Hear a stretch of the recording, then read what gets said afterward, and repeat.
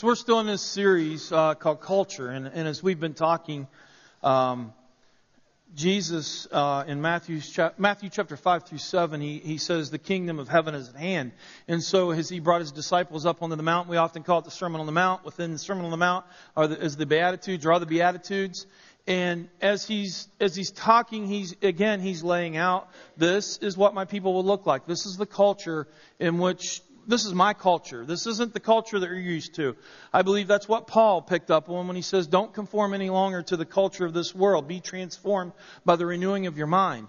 And so when we look at this culture that Jesus talked about, we're going to be in it for, as we talk about it here in this series, we're going to be in it for a little while as it's extremely powerful. And Jesus, as he was talking to them and he laid out the Beatitudes, we call them the Beatitudes, and that's where we're at now. Blessed are those who that mourn, blessed are those who are at the end of their rope, or and on and on. He says, blessed, meaning that if this is your characteristic, if this is who you are, you're going to be extremely blessed.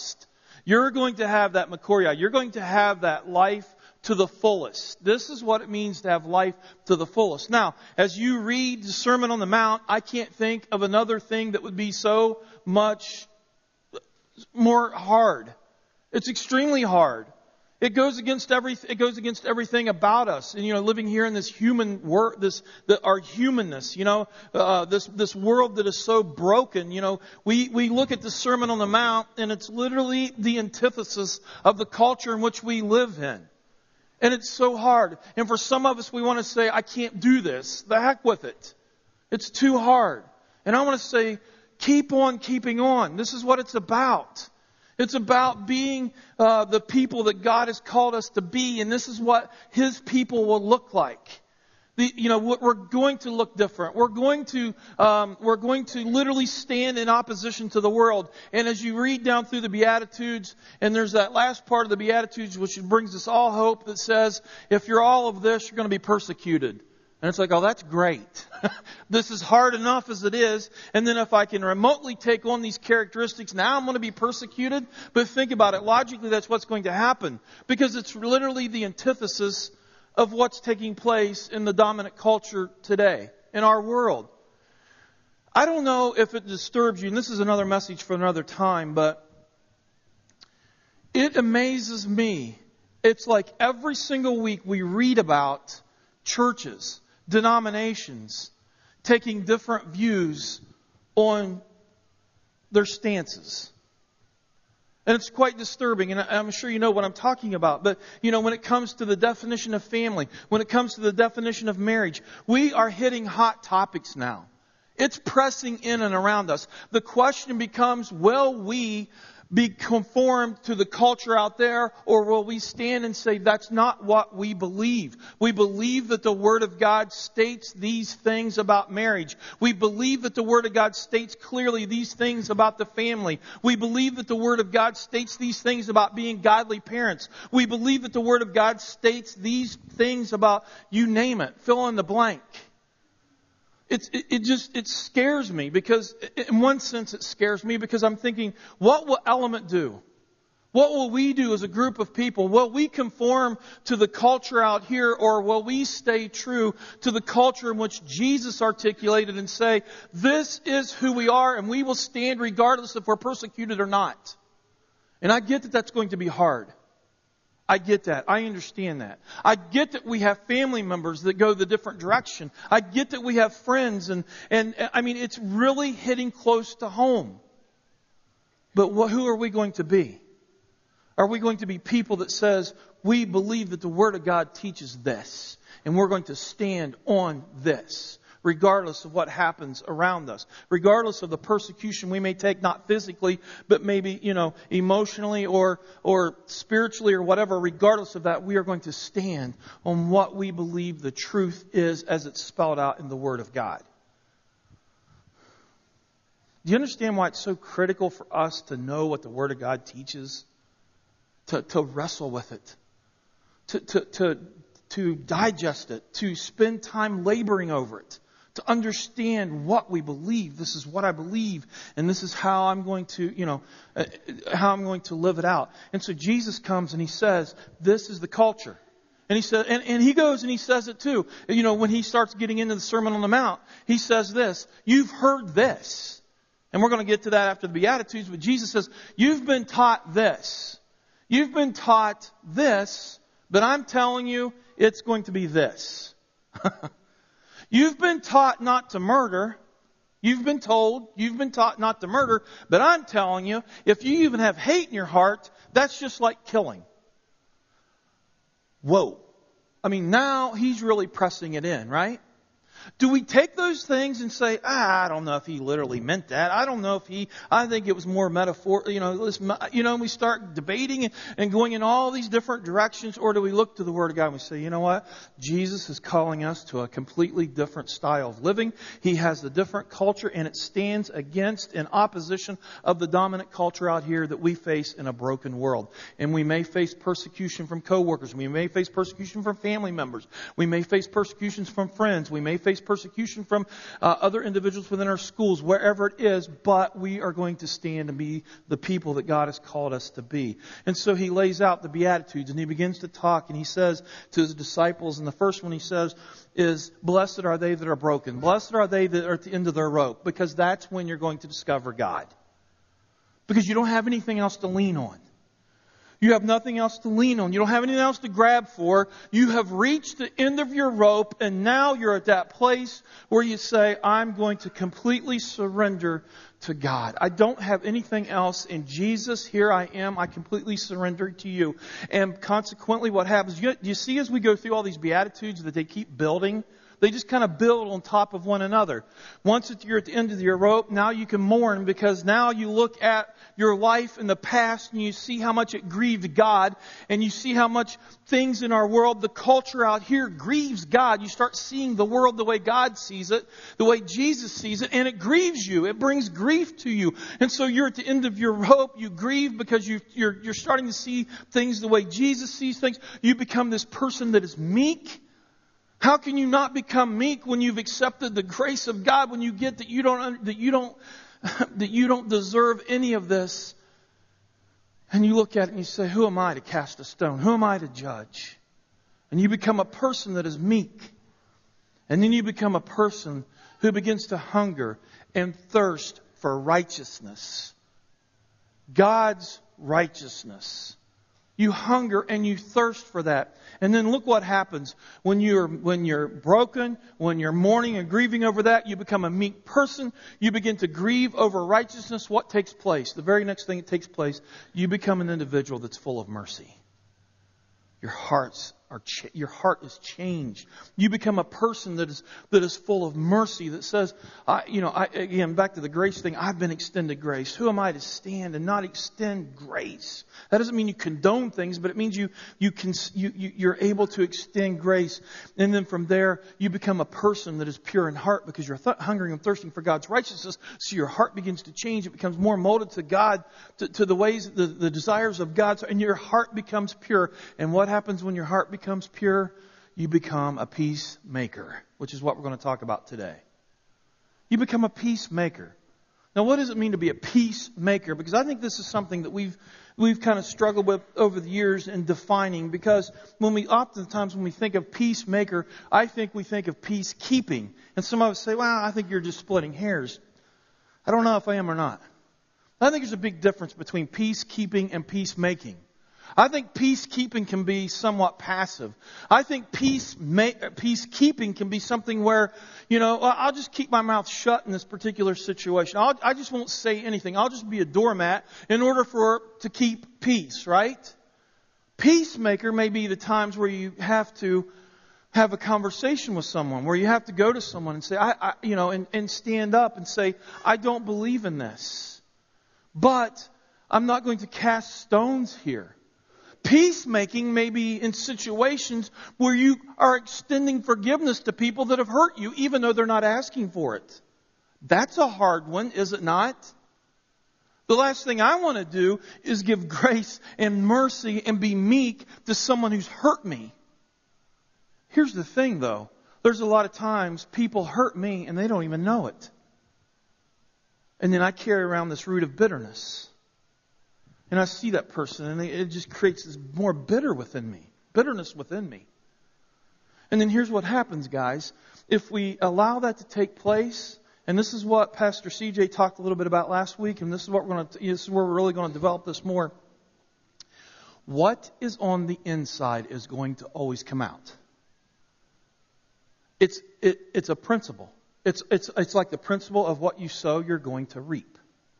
Whatever's on the inside is going to come out on the outside. That's essentially the message for today. And so today in Matthew chapter 5, verse 7 in the ESV, it says this: Blessed are the peacemakers, for they will be what? Called the sons of God. They will be called the sons of God. I find it very interesting. This is just the way the Spirit of God works, that Melissa brings up the passage of Luke that we're going to use today. About Jesus in the boat. Because I want to tell you something, guys. Well, let me just read this. And this next passage where he's in the boat. I'm going to elaborate on this passage of Scripture. But it says this. He says, late that day, he said to them, let's go across to the other side. They took him in the boat as he was. I've often thought about what that meant. As he was. What does that mean, as he was? Why did they include that? But then it goes on to say other boats came along, and then this huge storm came up, and then the waves poured, into the boat, threatening to sink it. And Jesus was in the stern, head on a pillow, what? Sleeping. They roused him saying, Teacher, is it nothing to you that we're going down? These dudes are scared. So let's bring this back and let's take a look at this for a second. They are extremely scared, right? And fearful. Just like you and I would be in a boat when the waves start pouring in, the waves start pounding, the wind starts pounding, and all these things happen. And it's kind of like watching The Deadliest Catch, and you're sitting there watching this, and you're like, how in the world can these dudes make a living at this thing? I mean, it would just scare the behoodles out of me all the time, right? And then you got a cat that's sleeping on the stern. Or in the stern, whatever it's. How is that possible? I think it's possible because Jesus had so much peace within, like the song we just sang, that everything else around him, he was at peace with.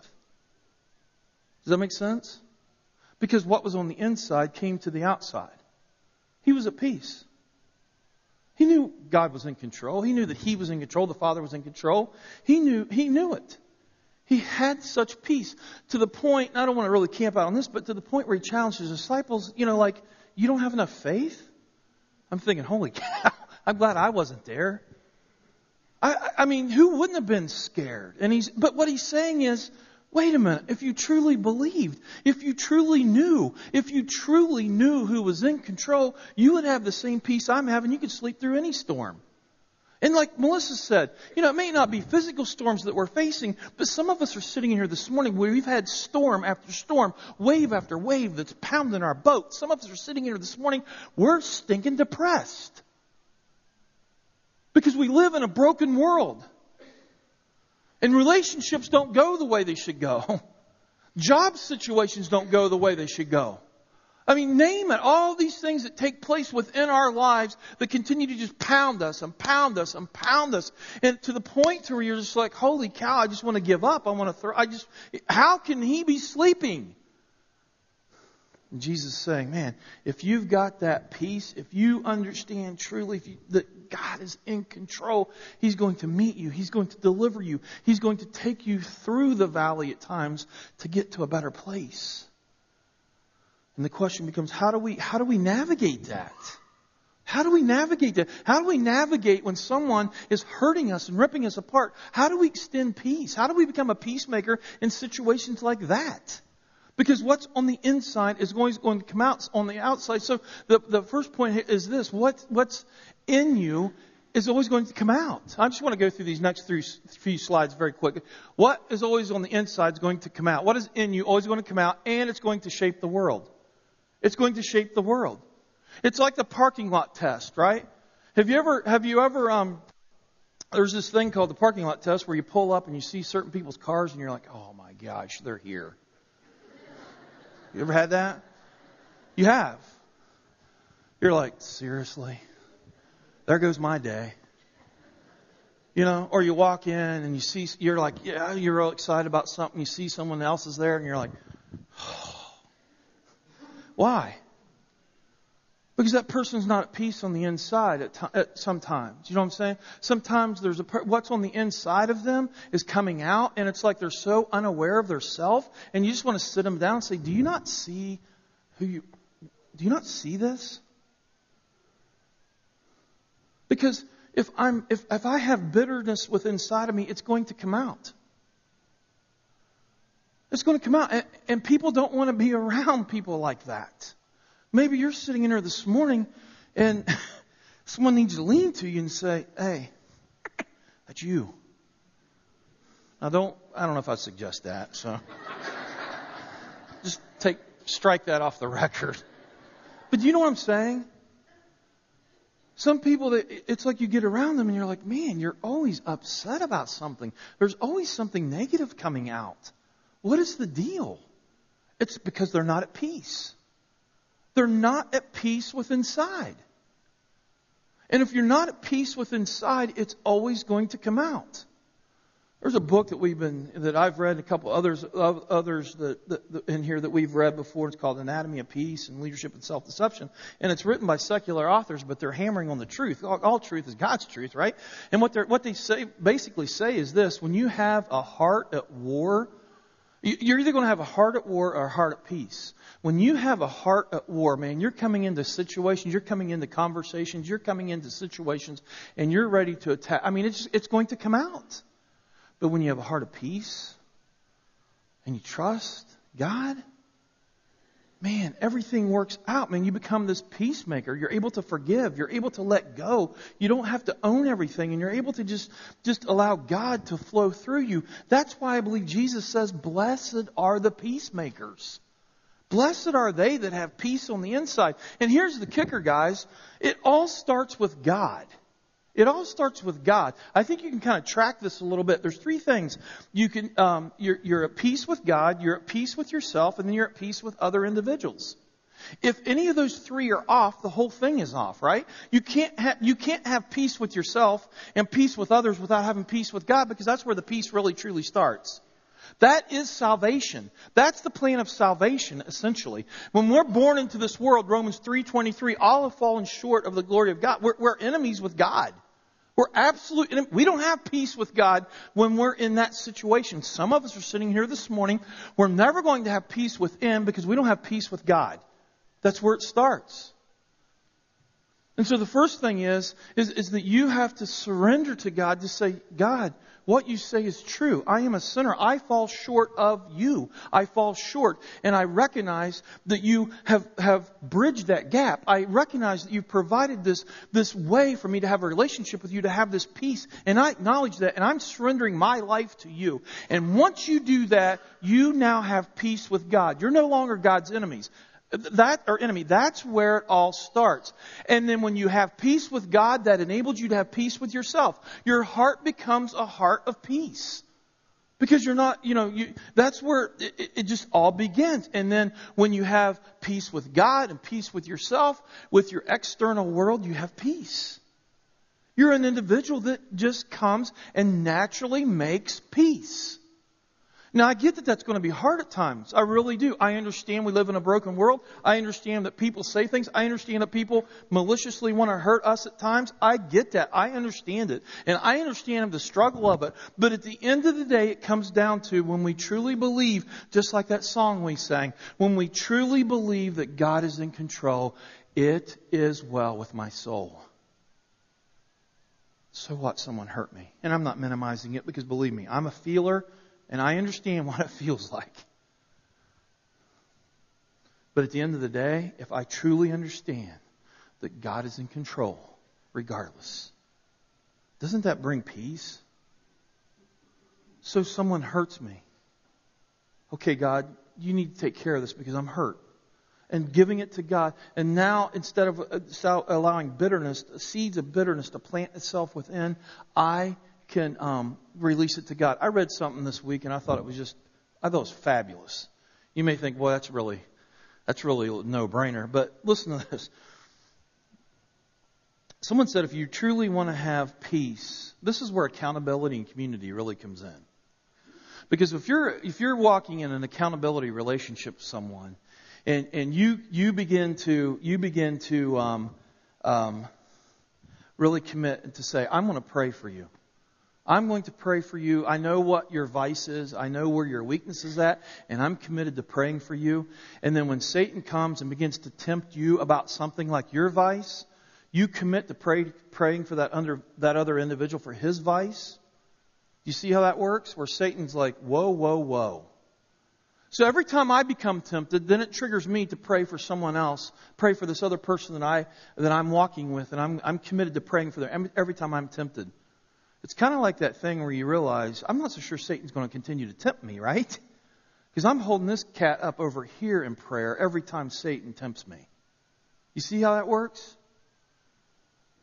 But that's where our heart starts becoming at peace when we release these things to God and we realize that He is in control. And I think this is the whole passage, that, in this storm where Jesus is laying asleep, of course He's going to be able to rest through all this stuff because His heart is completely at peace. Let me ask you a question. How would people describe you? Would they describe you as a person that has a heart at peace? And I'm not talking about, well, they're a really likable person. And I get, we're all likable, right? We're all likable. But would a person look at you and say, that person has a heart at peace? That person must have this intimate relationship with God because that person has a heart of peace. Would they describe you as such? Or would they say, well, that's just who they are? You know what I mean? That person's kind of short, not stature, but, like attitude. That person's kind of short, but that's just who they are. You just got to accept them for that. Why? As a Christ follower, that's not what God's calling us to. He's calling us to have the hearts of peace, to be peacemakers. I can't think of one of the better compliments if someone would look at me and say, that Gail has a heart at peace. He's a peacemaker. I get that we're human, but I would love for that to be, someone would define me as that. Because here's what happens, guys. When our heart, Bill Johnson says this. He's a pastor out in Bethel Church in California. He says this, and I think Pastor CJ shared this with you last week, but he says this: the external has to submit to the internal peace. The external always has to submit to the internal peace. And what that is saying is this, guys. If you are a peacemaker, if your heart is at peace, if you're at peace with God, you're at peace with yourself, and you're at peace with others, your external is going to be changed. It can't help but be changed. That's why sometimes when we walk into the rooms start to get really chaotic. It's because we bring in this tension. I've been told that by my wife at times with my family. You know what? You come in and I know it's hard to believe, isn't it? You come in the room and you get the kids all wired up. What happened to you today? And I'm thinking, yeah, my heart's not at peace. That hurts. Because what's on the inside is going to determine the external. And I know what some of us are thinking right now. We think that that's not going to happen. Well, that doesn't always happen all the time. Absolutely. Because you're going to leak. Whatever's on the inside is going to leak to the outside. You're going to create an environment around you. That's why I'm saying the parking lot test. When you see certain cars and you're like, oh gosh. Or do you see certain cars and you're like, I can't wait to go in and talk to them. Like coming here and joining together, you may see certain cars where as you walk in, you see certain faces and you're like, man, I'm so happy to see them. I'm so happy to see you because they bring peace within your life. They bring this sense of encouragement within your life because they're such at peace. They are changing the external around them. That's a principle that we can't say doesn't exist because that's what's going to happen if our hearts are at peace. The external is going to, the internal is always going to change the external. I was talking to someone this past week that's in the medical field, and it was very interesting what they said. And I don't know to what degree that I really buy into, or to what degree I believe into it, but I definitely believe, the kind of the concept of what they're saying. They were talking about as they work with the human body, they said that they have to be very careful. And they use the words, I have to be grounded, because if I'm not grounded, as I work on another person, I can take on their energy. That kind of sounds a little new age-ish, doesn't it? And I don't know how far I would, buy into it. I mean, they said, if I'm working with someone that's got a migraine headache, there's times where I'll go home and have a migraine headache. And they'll say that transferred to them. I'm not so sure how far I would take that. But that very concept, I thought, that's exactly what we're talking about this week, where my internal is going to change the external around me. You come in and have a conversation with me. You may leave, you may be in the dumps, and you may leave very, very encouraged because my internal has been an internal peace, and I pass that on to you. Does that make sense? I think that's very real. For some of us, we spread toxic. It leaks out, and we spread this toxic stuff, and people come in, and it's just like they're wired when they leave, because it's like, that's who we are. We're not at peace. So the question becomes for us, what identifies us? When I ask, how would someone if you ask someone who to describe us, how would they describe us? And it goes to this, what it is that identifies us. So it's like, it's this. It says, what identifies you is either you're going to be sons of culture or you're going to be sons of God. Because in Isaiah 32:17, and we can read about this in Galatians, we can read about it throughout the New Testament, but in Isaiah chapter 32, verse 17, it says this: the fruit of that righteousness, hungering and thirsting for God's righteousness, the fruit of that righteousness will be peace.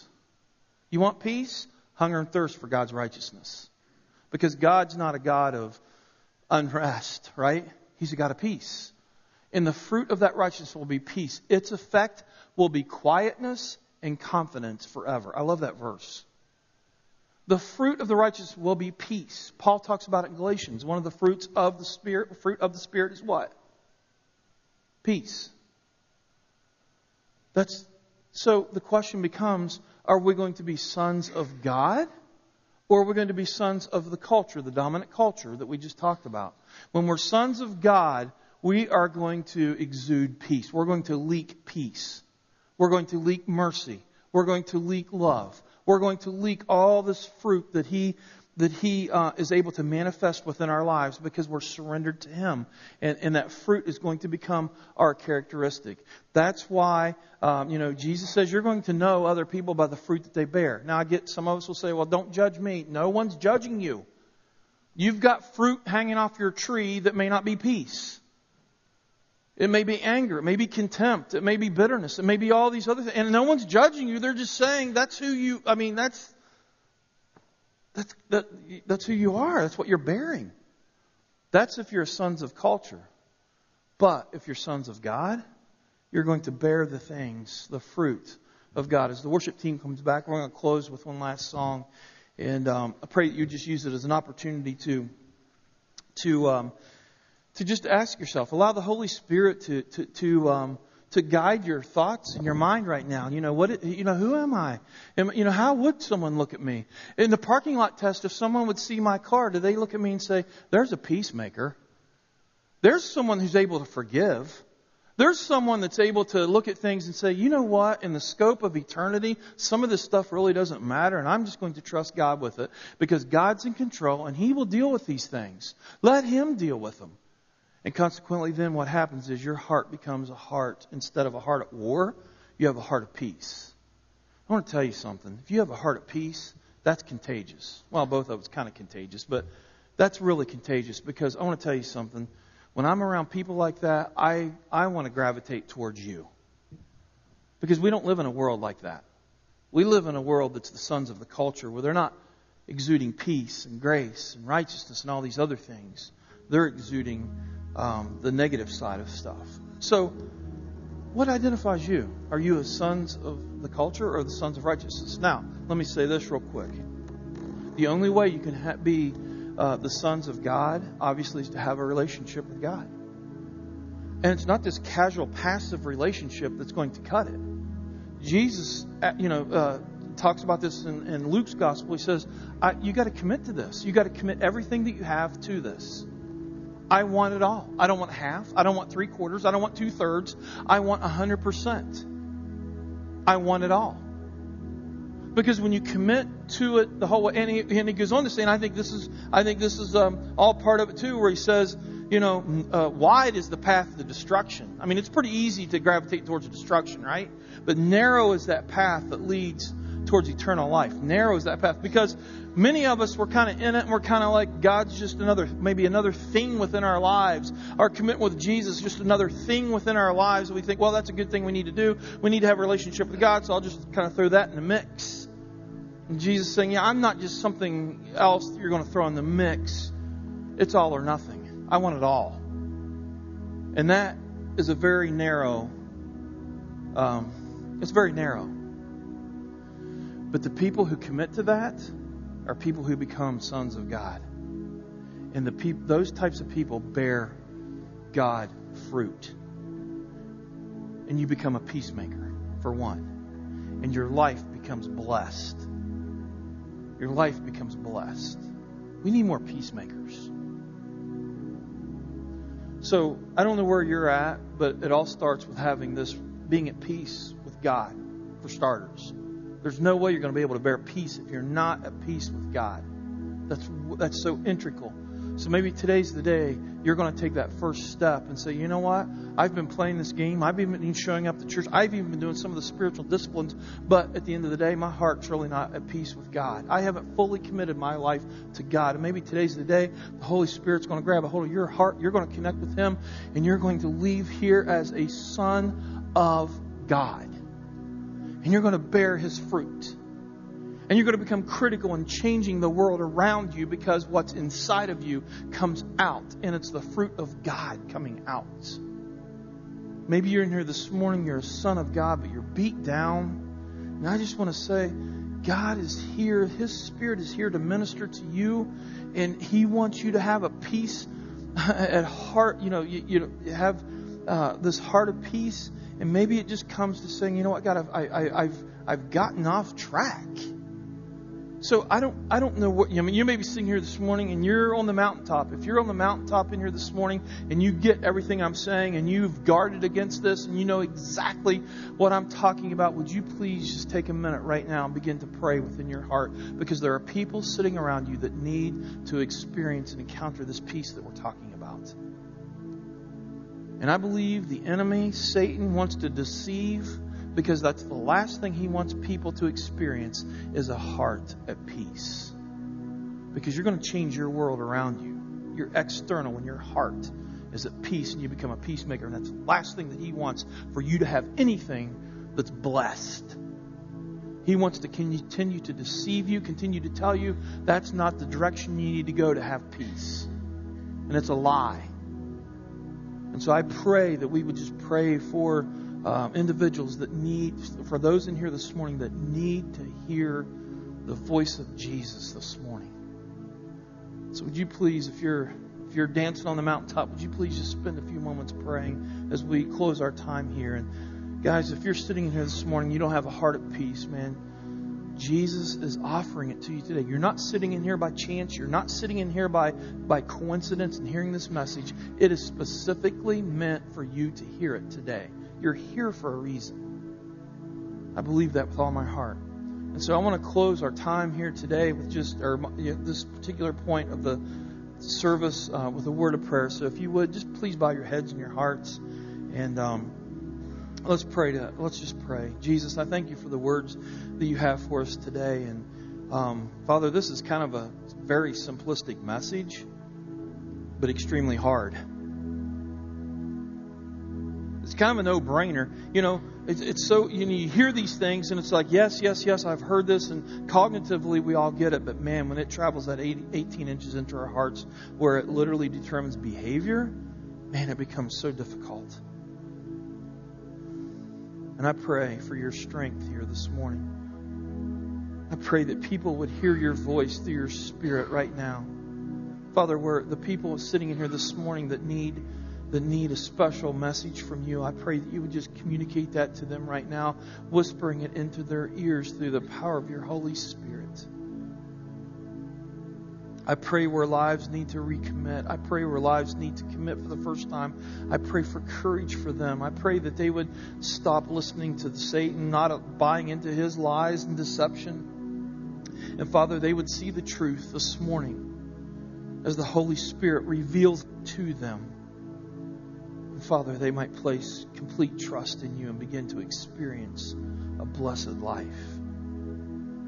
So wherever we are, Jesus, we have complete trust knowing that you will minister, that you are ministering in this room right now. And as we sing this last song, I pray that it would be a song of prayer, that we might just either reconnect with you or pray diligently for others to connect with you.